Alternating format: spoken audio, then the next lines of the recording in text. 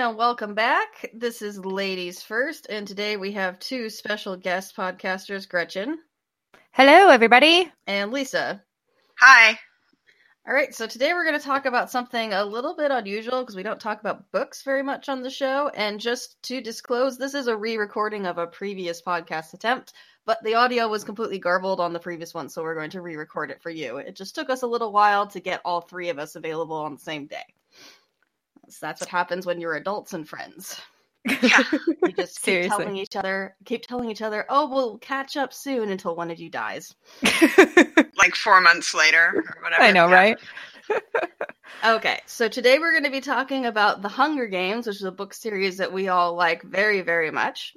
Gretchen actually wrote about it for the site once upon a time, and we will be linking to those articles with the podcast article.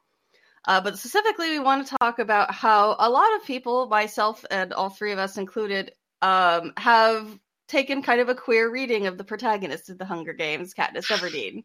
You might say that. Yes. Yeah. Katniss Everdeen not interested in boys? What? What? I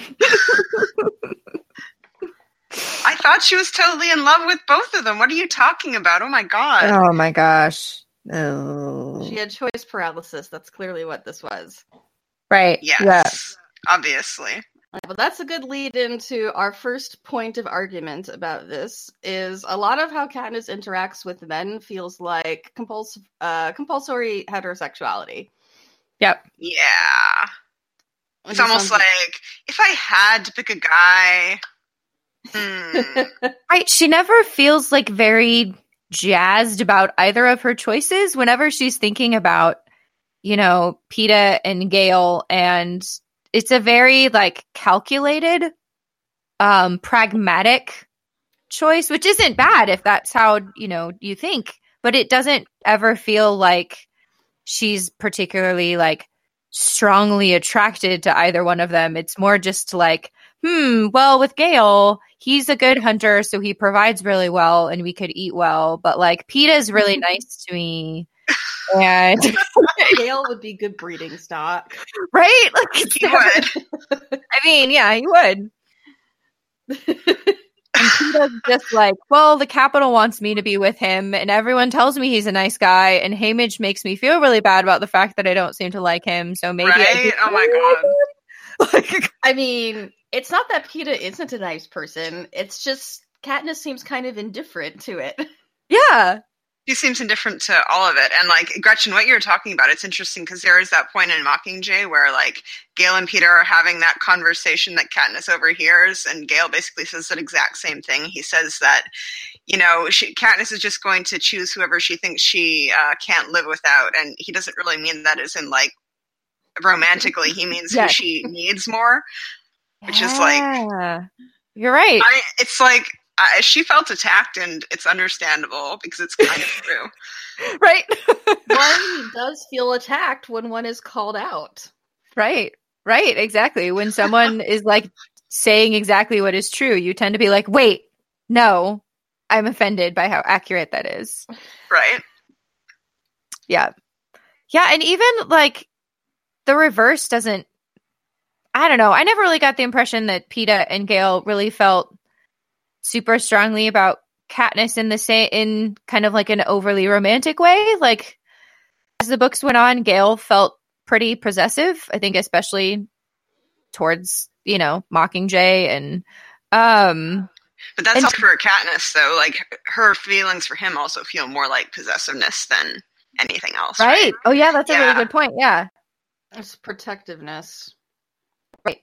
And just he's my best friend. We've always been together. Yeah. Yeah. She has a bit of a codependency on both of them, really. Mm-hmm. But doesn't seem to really have actual desire for them very much. She does have that moment on the beach with Peeta where she's, getting turned on, but it seems to be more about the emotional side of things and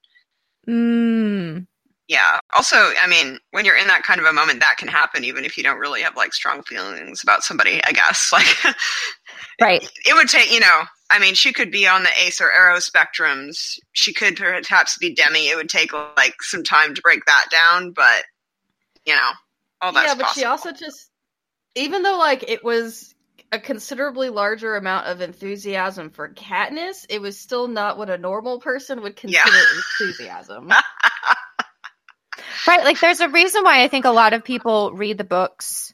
And I think if you are somewhere on the Arrow or Ace spectrum or understand or have friends who are like that makes sense. But I had friends who are not on the Arrow spectrum or the Arrow Ace spectrum and don't really know anyone who is. So when they read the books, they were like, she's just really cold, like, and really emotionless and doesn't feel anything. And I was like, I get why But you would. she does. Right. Like, I get why you might get that impression, but I don't think that's what it's about. Like, I don't think it's that she's, that she doesn't have feelings. It's just she doesn't have what someone would call classically romantic feelings for either of these two, like, men in her life. Yeah.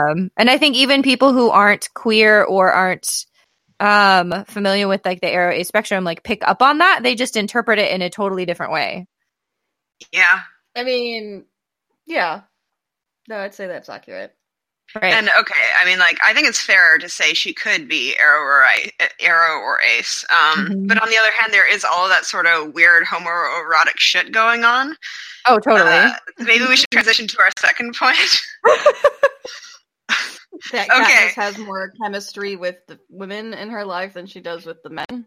Yes, but first I was going to point out one of my favorite throwbacks in the fandom from like 5-6 years ago or whatever, which was the Katniss Everdeen outstanding heterosexual meme.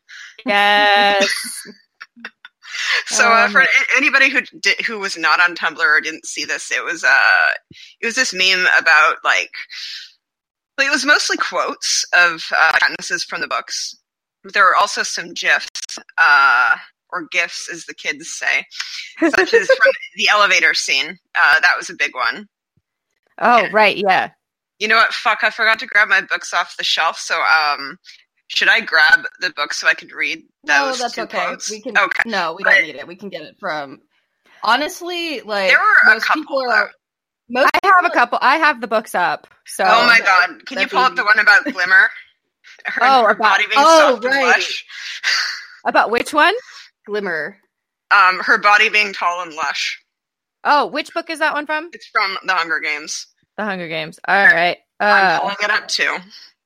Because it's just too good not to laugh at. Okay. This is a consistent theme with her, especially through the first two books, where women are described in like excruciating detail. And not in the way that like straight girls describe girls that they're jealous of. No. Right? Yeah. Straight women notice different things about women than gay women do. Yes. Okay, it's interesting though, because it seems like with Glimmer especially, like, it's weird. It seems like Katniss has this... She seems to have that jealousy that you have of other girls before you realize that you like girls. She seems to be really jealous of her, and like she doesn't like her, but it seems like she's confused as to why almost. Gretchen, remember we had a conversation a long time ago about being like really unusually competitive with certain girls and you didn't understand why. Oh my god, I feel attacked. Yep. Yep. That's exactly what, like, yeah. Why do I always want to be around this person?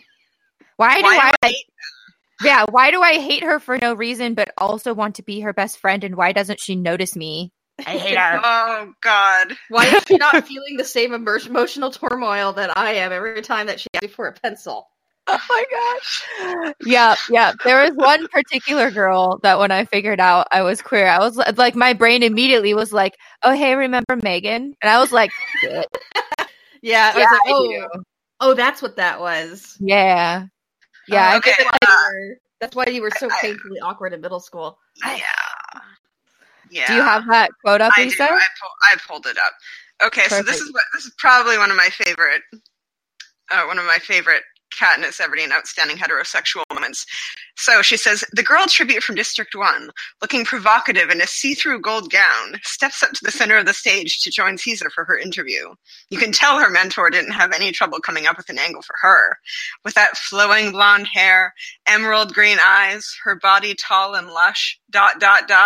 She's sexy all the way. Girl, what? I feel like the ellipsis just makes it. That little pause. I know. It's like, ah. It's the pacing of the sentence that's just like, this doesn't feel like professional jealousy. Actually, you know who she sounds like jealous over, which I think is funny, is Finnick. The way that she talks to Finnick when she first meets him, not quite jealousy, but like that sort of like aggressiveness you get when you're like genuinely competitive. That's what I got from her talking to Finnick, but the other women, no. Yeah, no. You never get that. And then like you have all of those, I mean, her interactions with Joanna are just like the scene in the elevator in Catching Fire, which is one of my favorites. Even in the book, it's really funny. Right. She like describes Joanna's boobs. She says like she talks to Peeta while his still glowing costume reflects off of her bare breasts. Clearly, you were looking. Right. How else would you know? You are watching that light costume.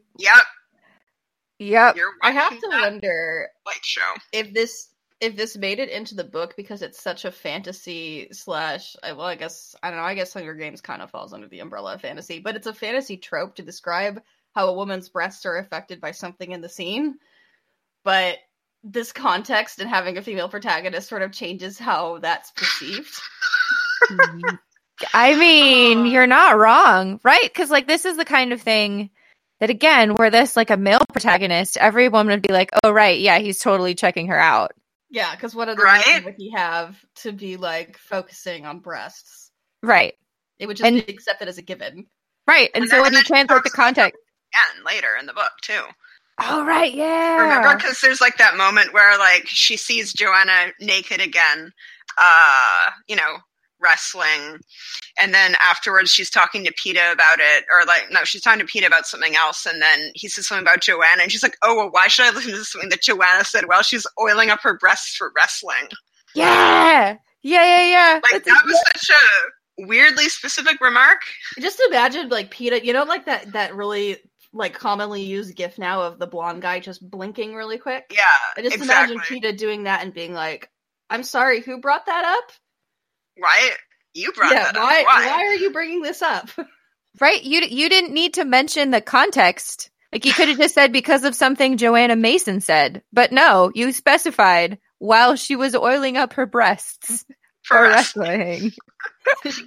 And when it comes to Peeta, she was also really uncomfortable with him being naked, right? In the first book, like she turned around and made him take off his own shorts, even though he was like bleeding to death, so that she could wash them, and then gave him like a backpack to cover himself with because what if she saw his junk? Like, ew. I have to admit that was a really relatable moment. It's like I could literally save your life, but you can't be nude in front of me, and I was just like, this is exactly how this scene would have happened if I were actually there. And like Peeta plays it off as if like it's because he says pure, but you can tell like he's thinking like because you're a prude. She's like 16 or 17 years old and she lives in a poor coal miner's town. Like, I'm sure she's aware of the ins and outs of sexual innuendo. Did you have to phrase it that way? The ins and outs? No, but you're welcome. It's appropriately phrased, I'd say. Well, but I mean, on the other hand, though, Katniss, she doesn't have any brothers. Her dad's been dead. Like, there's a chance that she's never even like seen a guy naked at this point. That's which fair. could have something to do with it too. But yeah, it just depends on whether or not you have whether or not the society has the same hang-ups. Yeah, true. But I mean, the fact that she's just like so, like the idea disgusts her so much is just really funny. Yep. Because, you're in a life or death situation. It feels like the wrong time to be like, please just make sure you keep yourself covered. Like, be like, we're in an arena and we're fighting to the death. Like, fine, if we see each other naked, whatever. You know? But, yeah. Especially since the angle that they're going for is, like, star-crossed lovers. So that just makes the awkwardness even funnier. Right? Yeah. Doubly so because everyone in the Capitol just ate that shit up. And I'm just like, these two were so miscast as, like, the leading couple, but okay. Right, and that's a huge reason why, like, I never felt really compelled by, like, Peeta and Katniss having a romantic relationship because so much of it seemed to be performance. Which goes back to our previous point about compulsory heterosexuality, because what is like compulsory heterosexuality, but like the performance of desire, of like what is expected desire by your culture when that's not actually how you feel. And it's like, well, that's what Katniss has been doing, literally doing since the first book, is like not performing. Well, yeah, not very well, because she's not a great actor in this regard, but she's been like performing desire and attraction for a guy on screen just so that everyone can, you know, be entertained by it. But to my mind, I was like, why would there be anything real behind that? She's literally been performing the whole time.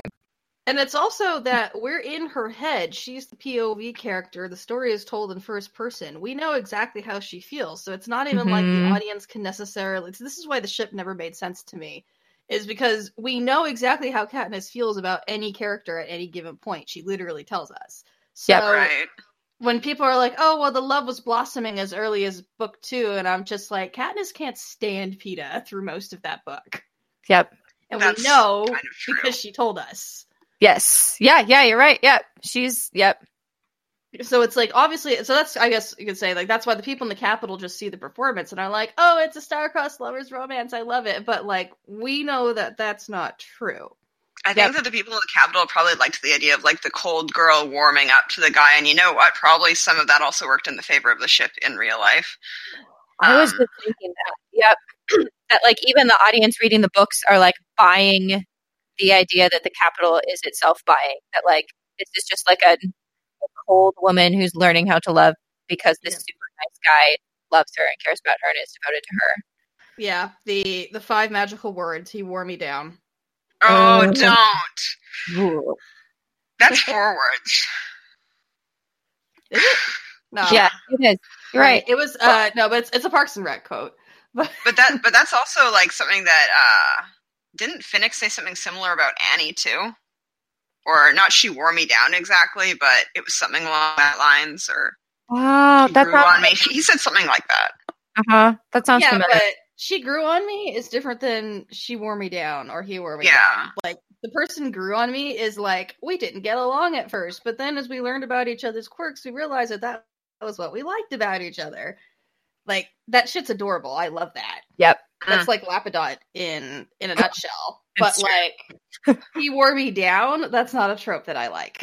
Well, yeah, and I mean, I think there's also very strongly element of that in the epilogue, but we should probably not go there yet because we all talk the whole time about it.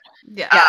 Shall we move on to the fact that most of Katniss's, all of Katniss's most romantically coded relationships are with women? This is my favorite part. This is where we get to talk about the ships. Yay! The ships that are still really quite popular, much to my surprise. I feel like there's a reason why they're popular. Well, yeah, there's obviously a reason.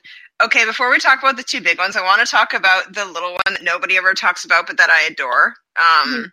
That's the one that I call Voxness, because Avox, but really it's Lavinia, the redheaded Avox girl that did not make the movie, because of course she didn't.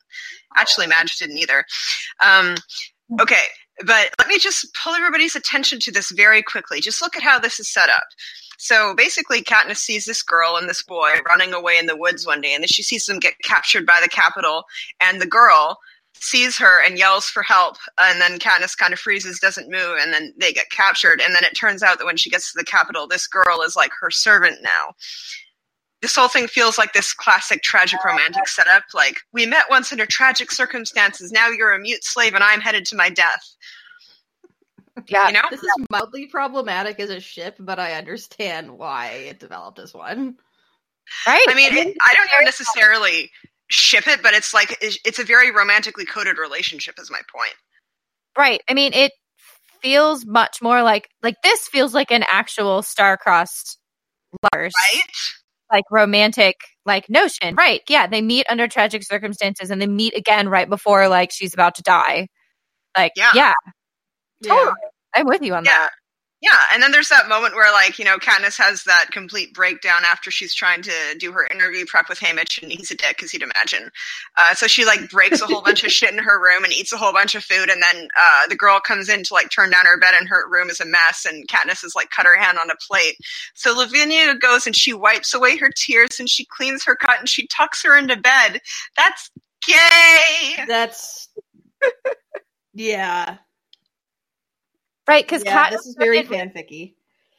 Katniss doesn't really cry, and so like giving her a scene where someone is like taking care of her while she's emotionally vulnerable is going to read as very like strongly emotional and romantic, because like Katniss doesn't really get those moments ever.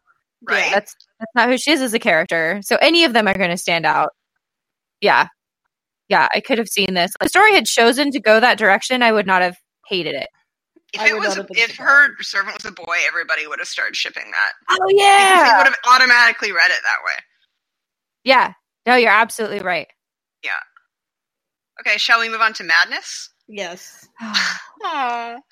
Imagine this ship are the sweet summer children that deserved better. It's just God. okay. Yep. I need to read another quote here. I have it pulled up, so you don't have to worry about me taking my time on this one. Okay. Quickly pull up the right book. Okay, so this is her talking about when she started hanging out with Madge after she won her first games, when she and Peeta were like not talking to each other. Okay, so it was a little awkward at first because we didn't know what to do. Other girls our age, I've heard them talking about boys or other girls or clothes. Madge and I aren't gossipy, and clothes bore me to tears. But after a few false starts, I realized she was dying to go into the woods, so I've taken her a couple of times and showed her how to shoot. She's trying to teach me the piano, but mostly I like to listen to her play. Sometimes we eat at each other's houses. Madge likes mine better. I can't imagine why. So, what is this fan fiction bullshit, as Elizabeth likes to say? Yes. I feel like Suzanne Collins read a lot of like fem/fan fiction and then wrote a straight book. Or she read a lot of the classic all-female novels, which were totally written by gay women, and that's just had this like ripple effect. Oh, you're right. Ah, right. I'm just saying, like Emily Bronte and Jane Austen, and like you know, yep. Because this Virginia Woolf had a lot of impact on female literature. Mm-hmm. Like this feels very similar to like the Jane Eyre, like the relationship that Jane has with Helen while they're still in boarding school together, which is absolutely queer because Charlotte Bronte was like absolutely, or was that Emily? I can never remember which one of them was which. It also strikes me as a little Anne of Green Gables. Yeah, that's another one. Yeah. But yeah, that like, and this was the one. So my best friend Rachel was the one who got me to read these books, and she didn't tell me what it was. She just said like, you should read these books, and there's this really awesome ship. Like, just wait. Like, it's not in the, like, wait until you find it. This was what I thought she was talking about. This was before we got to Joanna, but, like, as soon as, like, the moment where, like, Madge gives Katniss, like, the Mockingjay pin. And kisses her on the cheek. Right? Like, this is, like, again, if Katniss were male, this reads like my lover is going off to war. This is in the first book. Of like, the person that I love is getting on a train and going to go fight in the war. Especially since, like... Is that an ice cream truck? No, it's just a fun horn. Especially in the first book, because Katniss seems confused by this behavior.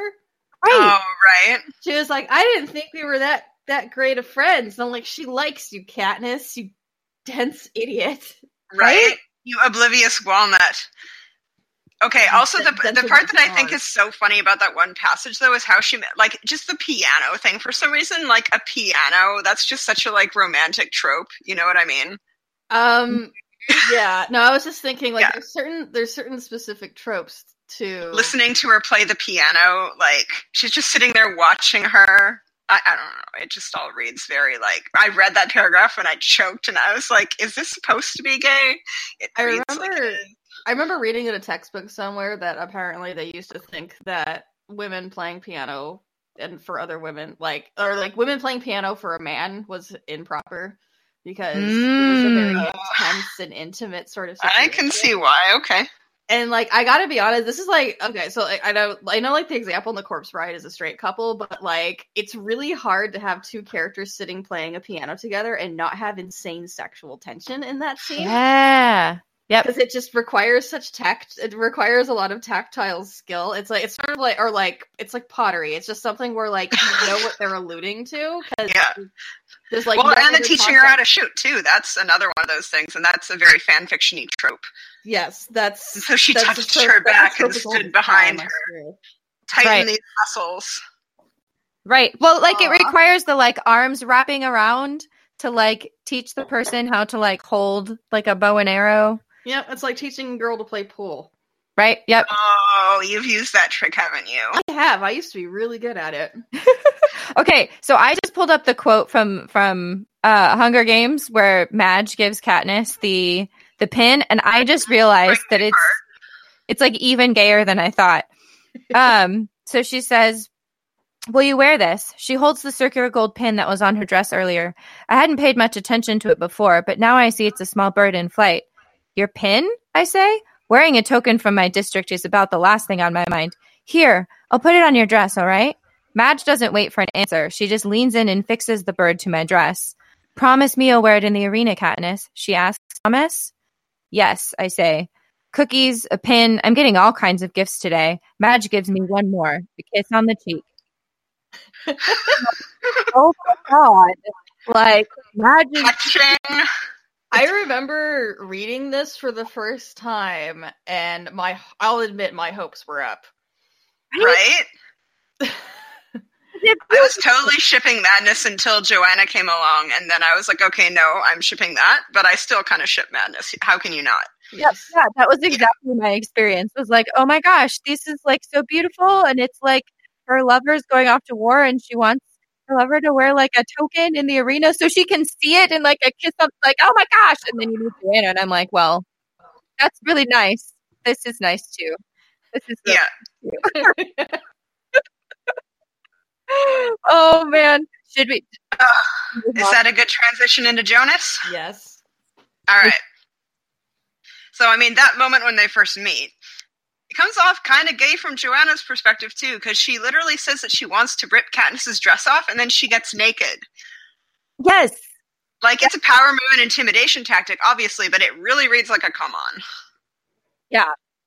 I'm scared and aroused. Right? Oh. That's what she was going for. Yeah, honestly, that is sort of Joanna's entire vibe. It's a very carefully cultivated personality. Yeah. I'm scared and aroused, exactly. Yep. She wants that reaction from people.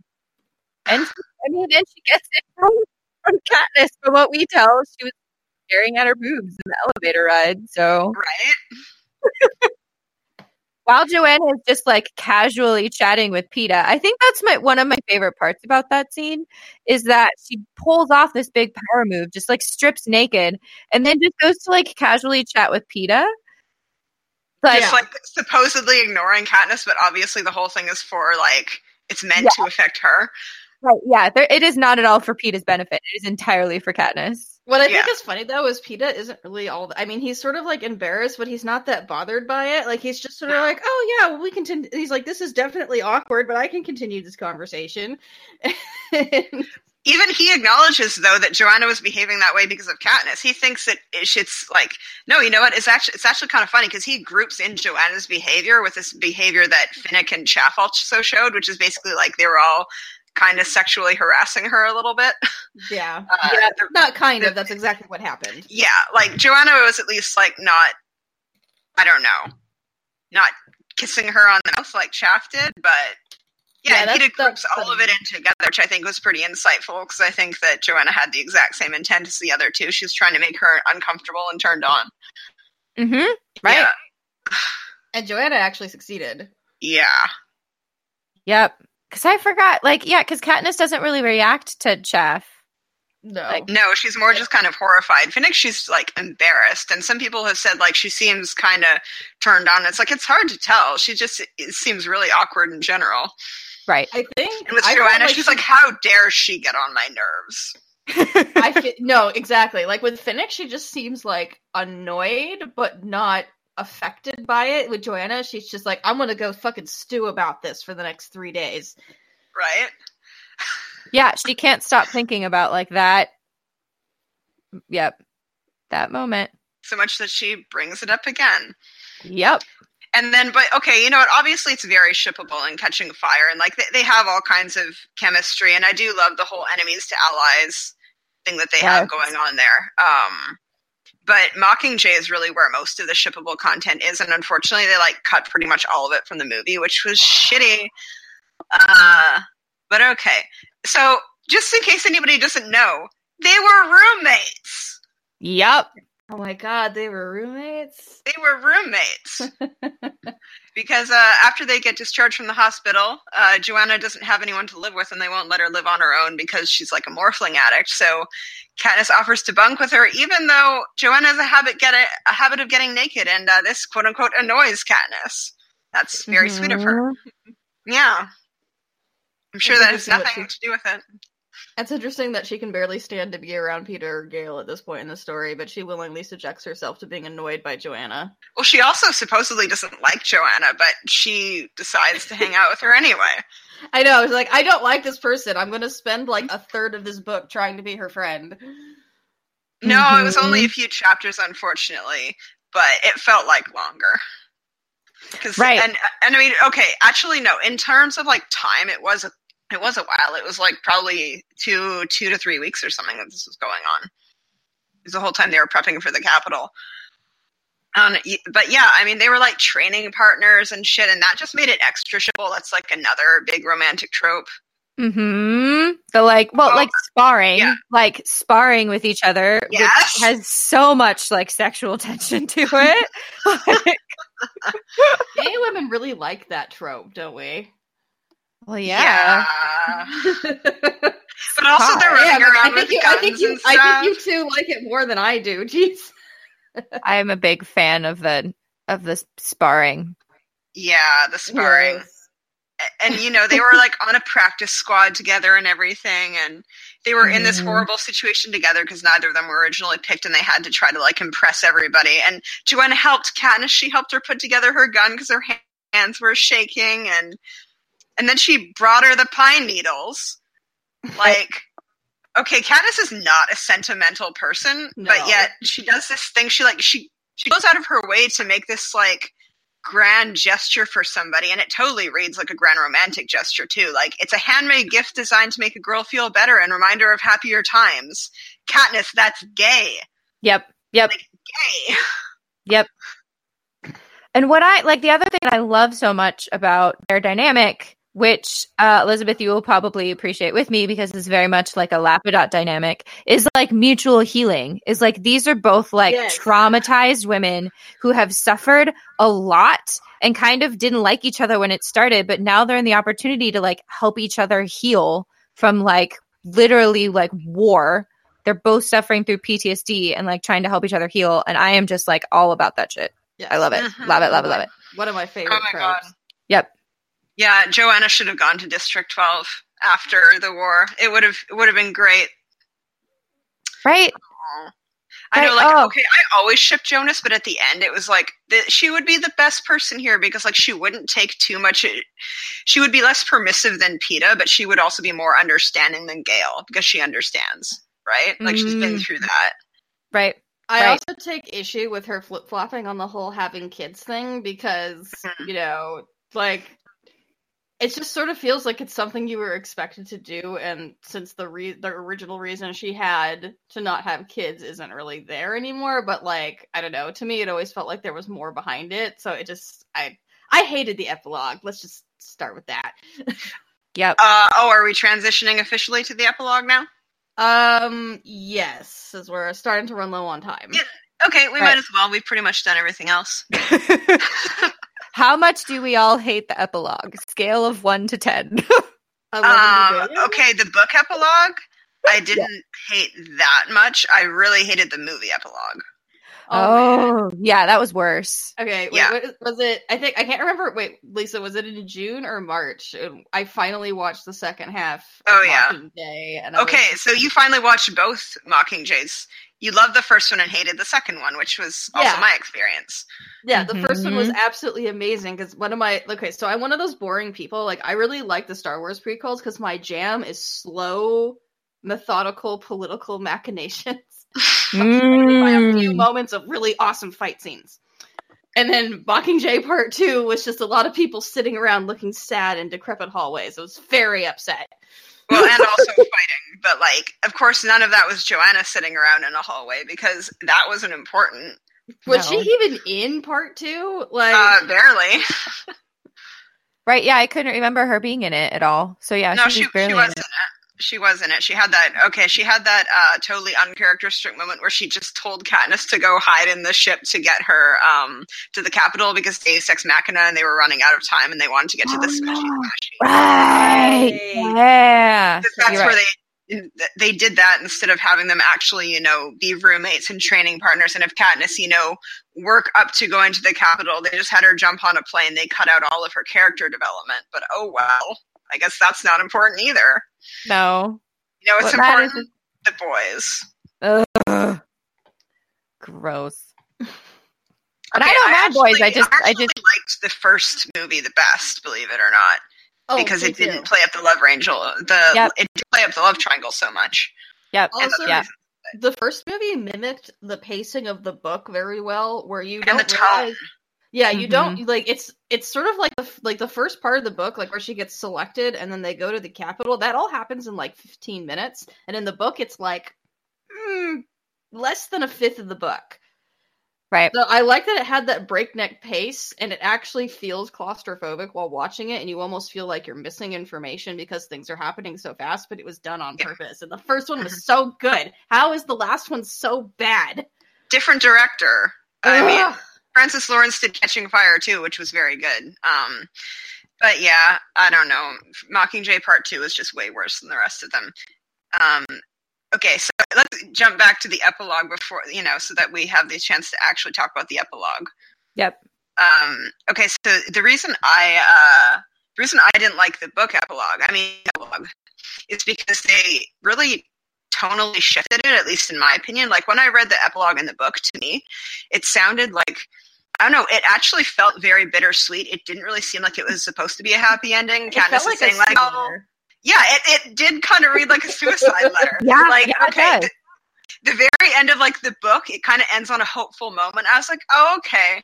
Like, that's kind of fucked up, but kind of nice. And then the epilogue happened, and I was like, I feel really upset now. Yeah. Yep. You feel and like some people think that was like a happy ending, but it wasn't.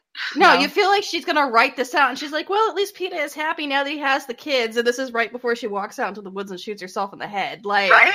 It does kind of feel like that. I hadn't read it that way initially, but like now that you say it, I'm like, it does kind of feel like, well, he's gonna be happy and everything seems taken care of, so bye everybody. Yeah, I'm sure he'll be fine without me. Like, oh. Headcanon. Instead of going out and shooting herself in the head, she just hops on a train and goes to District 7. Yes! I'm here for that. She should have done that 20 years ago, but whatever. Sure, Joanna's still alive, it'll be great. I may have to write this fanfic. Do it. I mean, I already did. I already wrote one like that, except she actually You're right. goes... Remember pre-epilogue? You're right. But whatever. Yeah.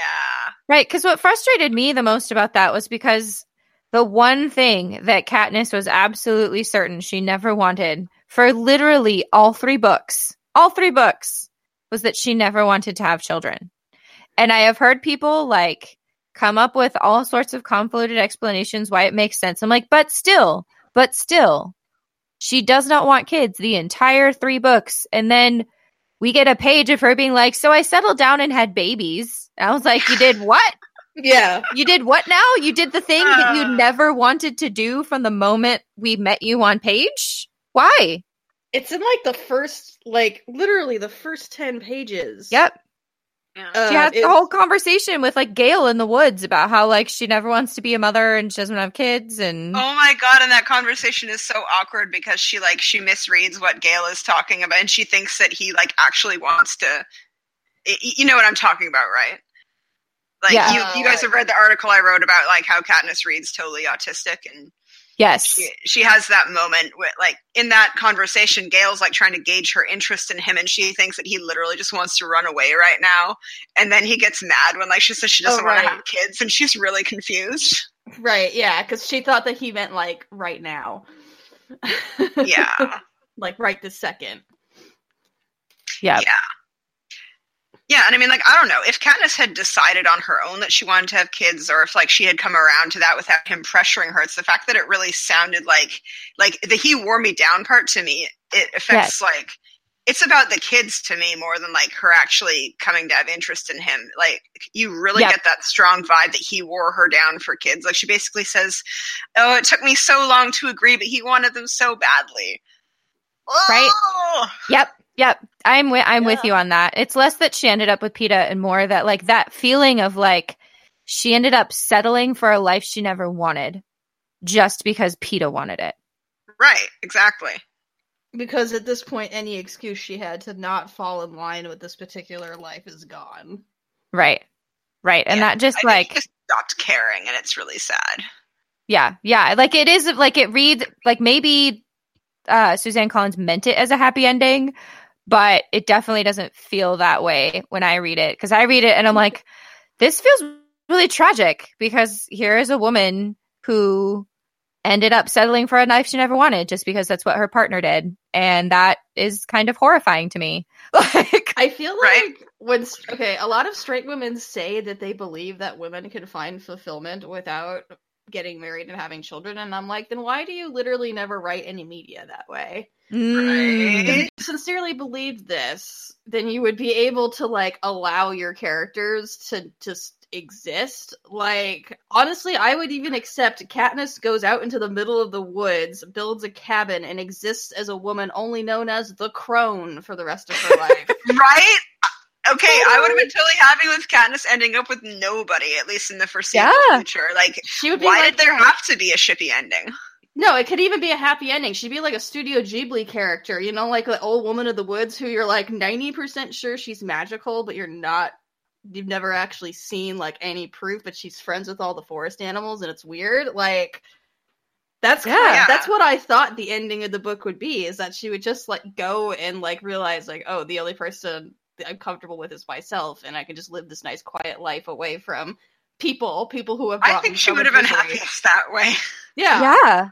Like in the woods where the only time she was ever like peaceful and happy in the books that we read is when she's out hunting.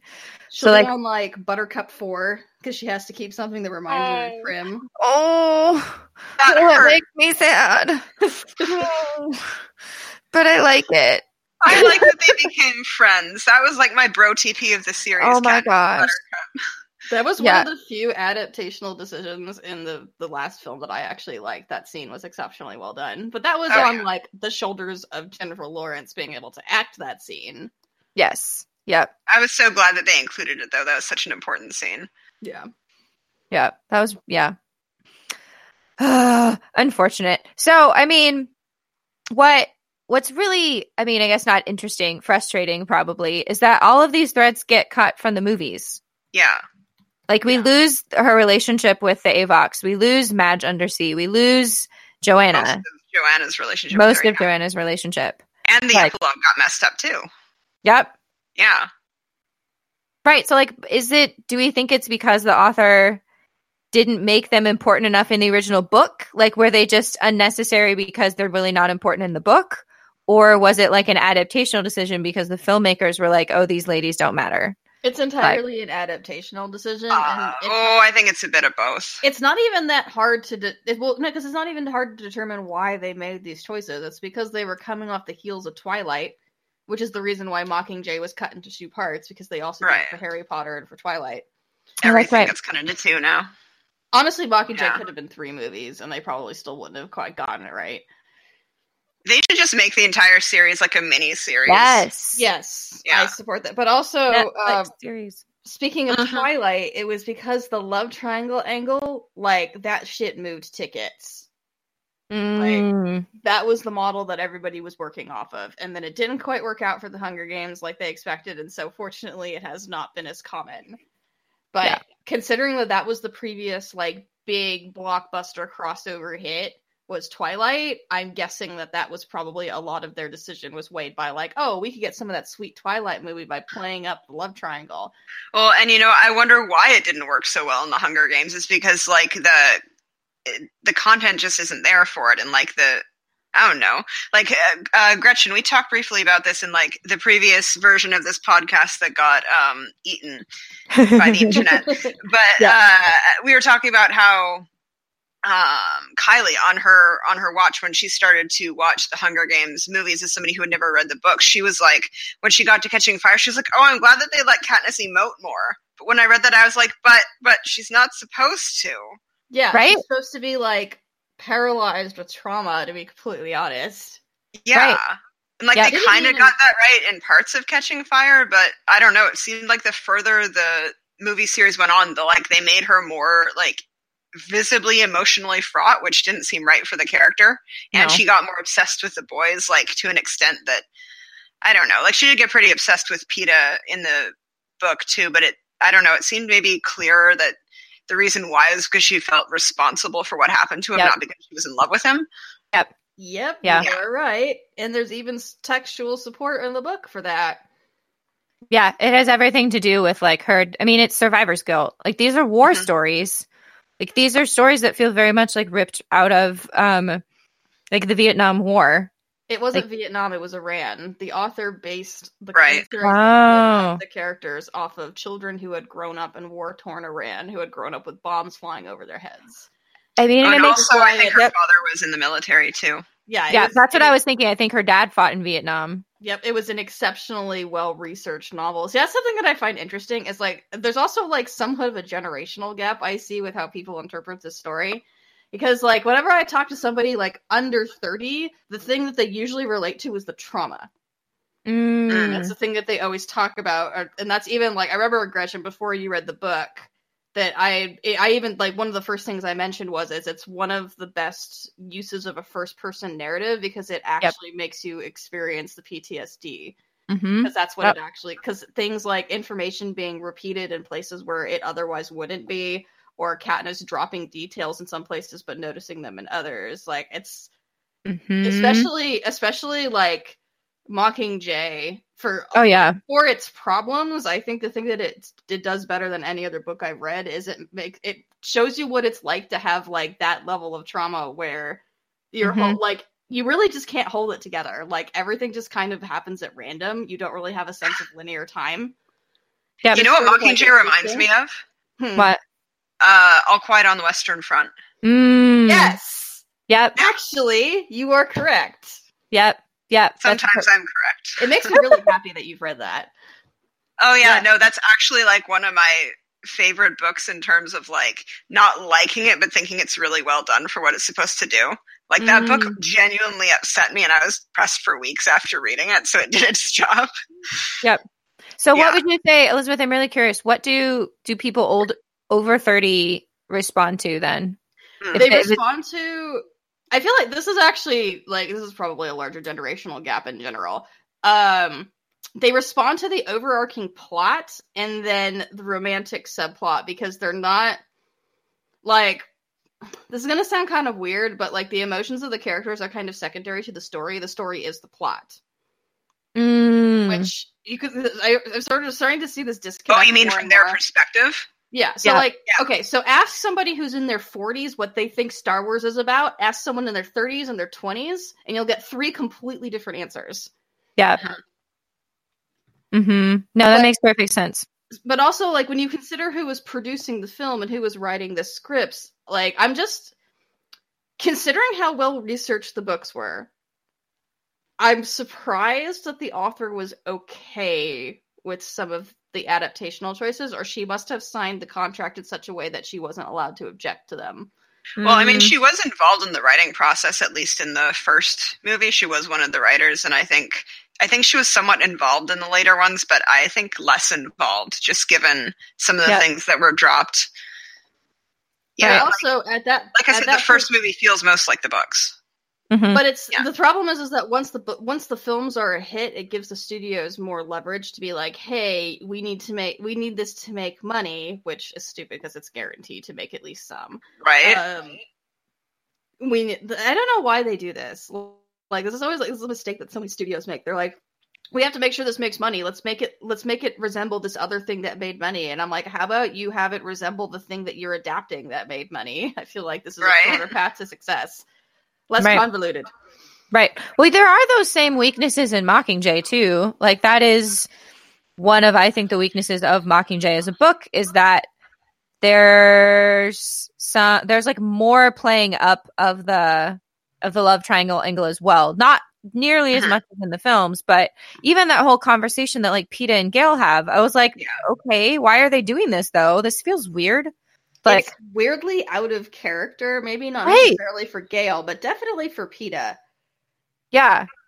Like, okay, but I did love Cass's reaction to it, though. It was really funny. Yeah, that was great. Because she thinks to herself, like, well, actually, I could live without both of them. Bye! Okay, I wonder if that might have just been the point of the scene, to have Katniss say that, but then, like, you undermined that with the epilogue, so... Yeah, exactly. Right. Yep. Like, yeah, okay, I guess she didn't really mean that. Okay, no, I can tell you why I don't like the epilogue, and especially in this context, is because it implies that Katniss, everything that Katniss believed up until then was because she was a silly teenager, and I hate that shit. Yep. Ooh, I didn't read it that way, but that's a good point.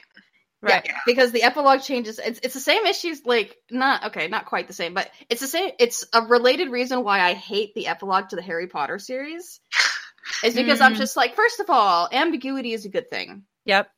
Yeah. But second of all, I don't like having, like, proof in text that all of my faves, like, got predictably boring hetero married to each other and had children with terrible names. There was a Tumblr post about that, and people were like, you can just say it's about the Hunger Games, and somebody else was like, no, you can just say it's about Harry Potter. It was this thing about, like, oh, the epilogue tells you that the female main character decided to be a wife and mother and abandoned all of her political responsibilities or something like that. Yeah. I was like, oh.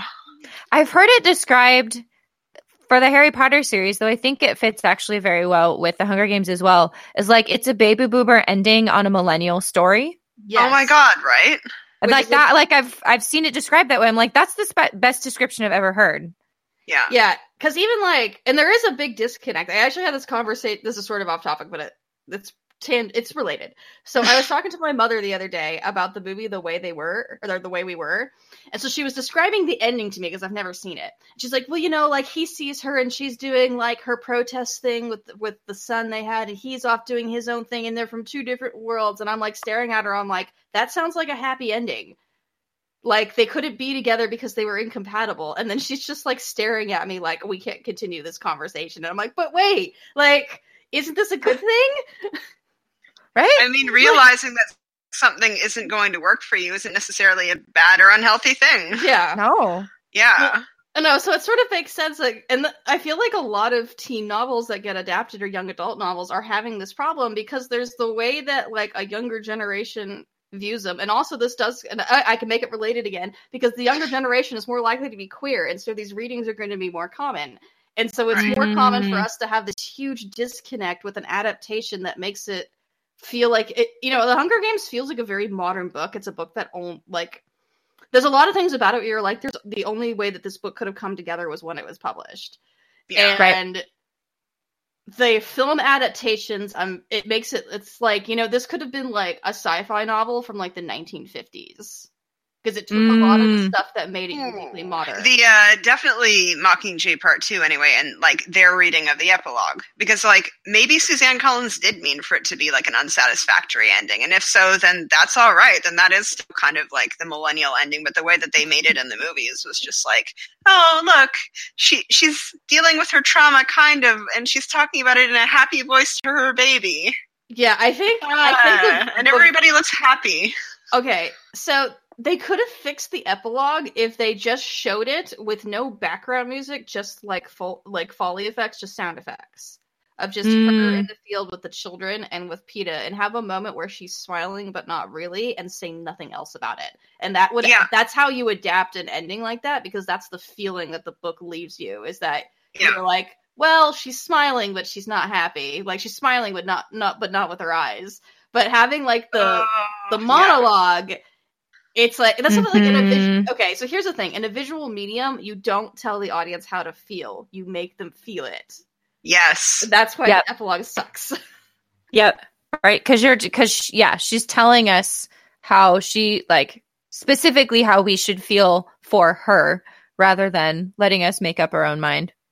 Well, she's also saying like, "Oh, I know it's hard, but I deal with it in this way." And she sounds almost like happy and hopeful about it.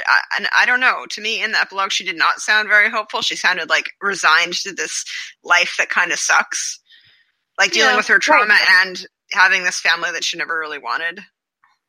Right, which does actually, like, in a really, really interesting way fit. You could read it that way, of the, like, war generation, because as a child, if your parents went off to war, like, I'm thinking of this as, like, Suzanne looking at her dad as, like, a war survivor. Like, that's probably how he felt.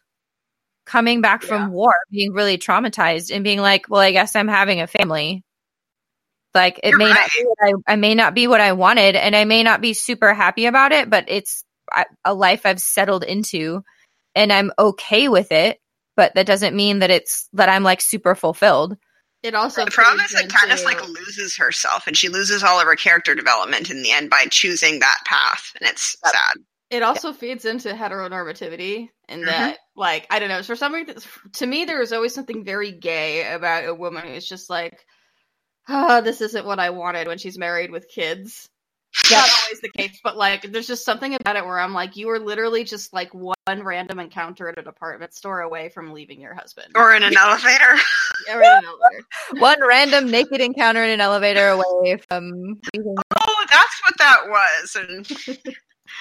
Okay, so we are getting the 5 minutes flags. We're going to start wrapping up. All right. So, in closing, is there anything else real quick that we want to get in before we wrap up? I mean, I feel like we talked through most of this. Yeah. Yes. Yeah. I mean, which is funny because last time we had a harder time getting through everything, but I think that's because we took a longer detour into like trauma and autism and stuff. But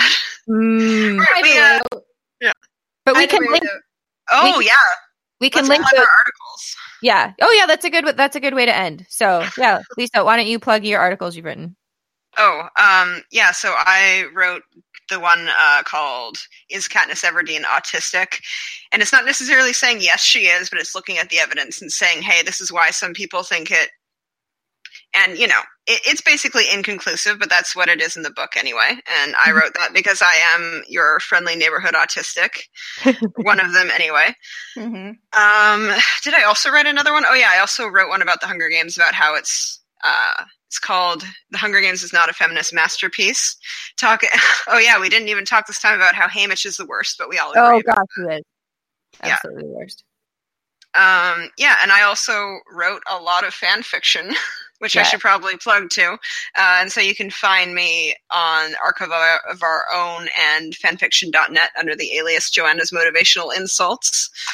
And as you could probably guess, love it. Right, Joanna and Katniss. That is one of my favorite lines, though, of dialogue. I mean, monologue. She's talking about Joanna's motivational insults, and like, okay, yeah, so sorry, this is one more thing that I did want to mention. Part of the reason why I shipped Jonas in the end was because, like, Joanna was the one person who could kind of get Katniss out of bed, and, you know, she got her to train and everything. She pulled her along, and I feel like Katniss needed somebody like that at the end to kind of pull her out of her misery and, like, help her, but also make her try to get better.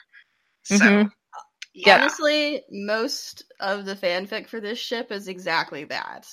Yep. Yeah. Which would be a good thing to peruse on your way out of this podcast, because we are out of time. Thank you, everybody, for listening. Please do not forget, if you like us and you want to help support us, we now have a subscription service, Fandamentals Plus. You get exclusive content. Gretchen has an awesome video essay up on that, which you would really... I loved it. It would be really great. You'll watch that. We would like to thank you for your continued support. We also have a few other podcasts. We have the Unabashed Book Snobbery, the Fundamentalists, and we also have our film podcast, which is it still under the screen of the Ultra Critic? Yes, beneath the screen of the Ultra Critic. I will remember it at some point. Anyway, thank you so much for listening. Please let us know what you think in the comments, and we will see you soon. All right. Thanks for having me on. Bye, everybody. Bye. Bye.